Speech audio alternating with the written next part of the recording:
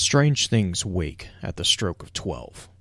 To some, this summons the idea of witches, demons, and a variety of other monsters, both popular and obscure. To others, the stroke of the clock is merely an arbitrary marker on the passage of time.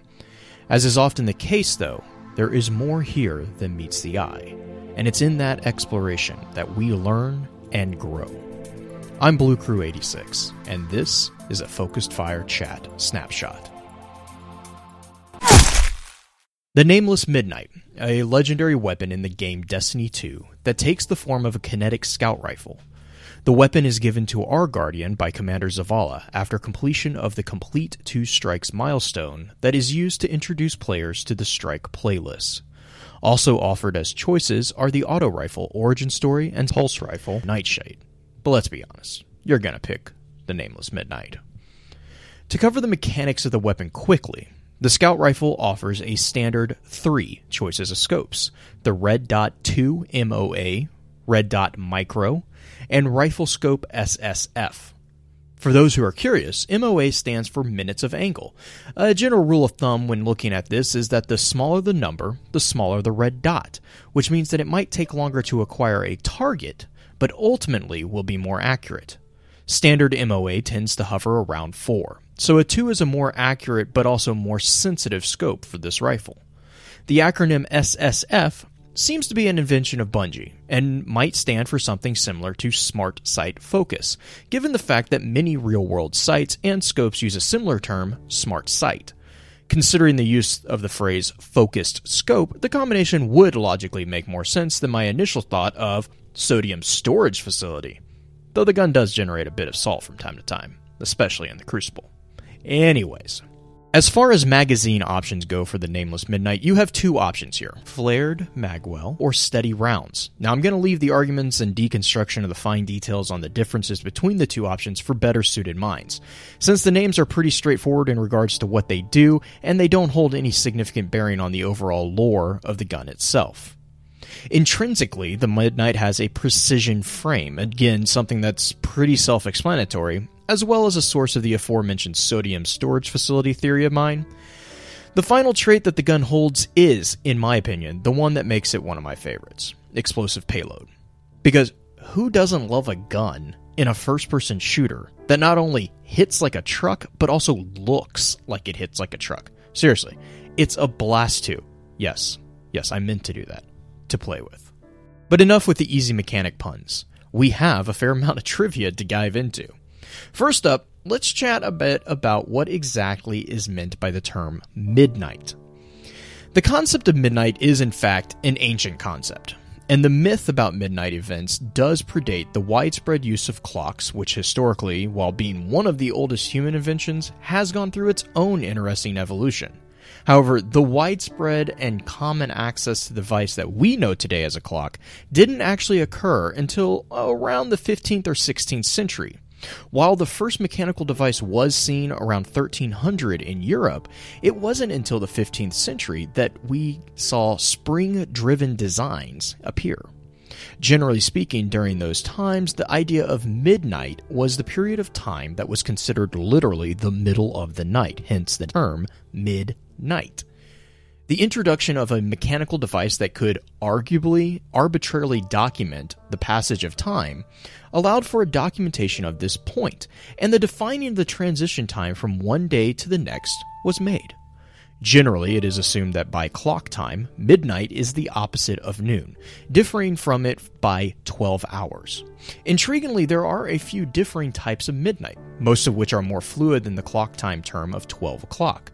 One of these is the idea of solar midnight, which, depending on the longitude and time of the year, rarely coincides with 12 midnight on clock. Generally, throughout the year, midnight marks the beginning and ending of each day, a dividing point between one day and another. This has led to a number of debates on what the exact time this transition occurs, and a surprising amount of arguments that splice the event down to the instant.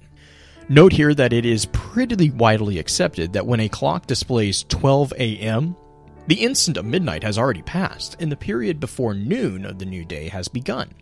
This is where you see the 24-hour time notation actually extended to show seconds instead of the normal display of hours and minutes. Now this leads to the next fairly obvious trivia connection, the significance of midnight in regards to the trope of when the clock strikes 12, which honestly has a few oddities when you really start looking into it, but I'm getting ahead of myself. Quite frequently, we see the idea of deadlines being midnight, both in reality and in mythology. The biggest question seems to be, why? It can be argued that it might just be because that's the time when the day officially ends, but in regards to shows or stories, some would also point to the fact that it feeds into something often referred to as the rule of drama. This rule is, to be blunt, the idea that if potential for conflict is visible, then it's never going to be passed up in a production. This mostly stems from the basic point that without drama or conflict, you don't have a show to entertain your audience with, and if you don't have a show, then what are you doing? This translates into fictional stories being generally more drawn out, messier, usually unpredictable and complicated, even for the most OCD of planners. Usually especially for those figures of the cast. Essentially, the rule of drama argues that the journey is more important than the destination. So even though it might not be remotely realistic, and it definitely isn't going to ease the mind of the characters involved, the writers are going to go that route to ensure that there is substance to cover. This is why often you see in fiction the use of a clock, at which point the deadline is almost always going to be at the end of the last stroke of 12, which, to be honest, is odd, because if this was reality, the start of the chimes would actually be the deadline, not the ending. But that's just me being nitpicky. Ignore any ideas of time zones or crazy things like daylight savings times as well, because it's always the same time when the rule of drama is involved. This jumps into the next concept of the witching hour, which is where we start seeing another connection to the flavor text of the Nameless Midnight in regards to the strange things wake. So a bit of history here. The idea of a witching hour is generally a time of night that is associated with supernatural events, obviously most often with witchcraft.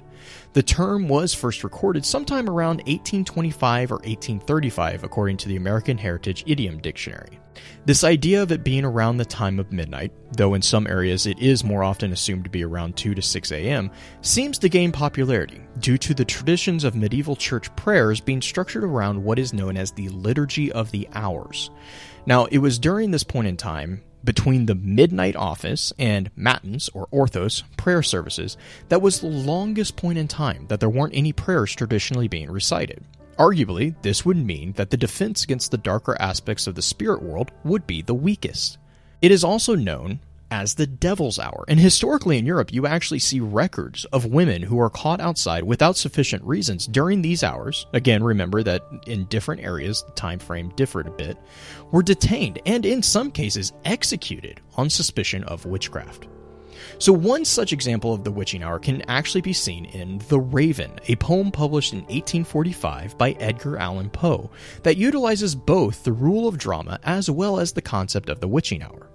The poem tells of a talking raven's mysterious visit to a distraught man at midnight in the midst of lamenting the loss of his love, a woman by the name of Lenore, who is described as, quote, nameless forevermore, end quote.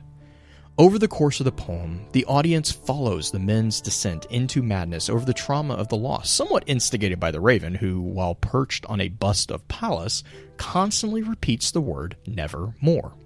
A note here that the figure Pallas, which is a symbol of wisdom, was used by Poe to indicate that the narrator was a scholar, something that he also used the image of the narrator sitting, at the start of the poem, reading books of lore, most commonly assumed to be of dark magic. It can be seen with the combination of the social view of the month of December as being traditionally associated with the forces of darkness, due to it being in the winter, along with the social understanding of the witching hour, that Poe presents the raven as a catalyst for the man's fall. Through the course of the poem, the narrator goes from assuming the bird to be a lost pet, before finally ending on the conclusion that it is a thing of evil or darkness that has been sent as an omen to doom him for eternity. Poe, through the use of the witching hour as a construct in the Gothic poem, brings the dramatic horror elements to life in, for his time, a new and unique manner, and this is one of the reasons that he is viewed as a central figure of Romanticism, especially that of dark Romanticism, which, as a genre, is interestingly enough a literary reaction to Transcendentalism. But don't get me started on that tangent. Poe's use of the concept of midnight here is, again, only one example of the literary use of the witching hour, but it is relevant here because of the concept of the focal point of something nameless being woken at midnight. More information on this can actually be seen over on Destiny Armory Defined by Rhino666, links of which can be found in the show notes. More details on the social construct of the witching hour or the historical development of the concept of time and mechanical devices for tracking can also be given by me over on the Focus Fire Chat Discord server. I'm going to read this excerpt of The Raven to bring this snapshot to a close.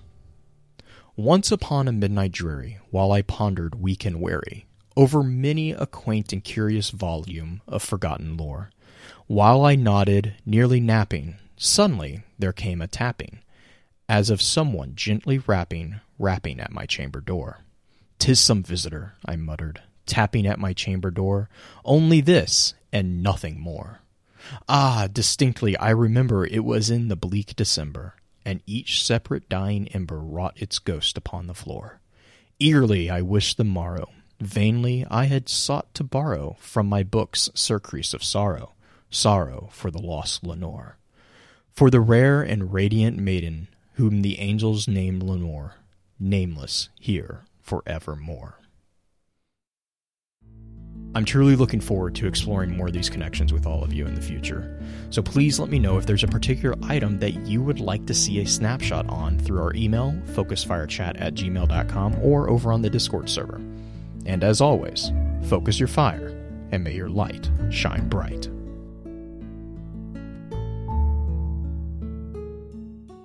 This episode of Focus Fire Chat Snapshot was produced and written by me, BlueCrew86, with research assistance by Rhino666 from DestinyArmoryDefined.com and music by Kevin MacLeod from Incompetech.com. For more information like the details discussed here, please be sure to check out FocusFireChat.com and join us for a chat over on the Discord server, links to which can be found on our website.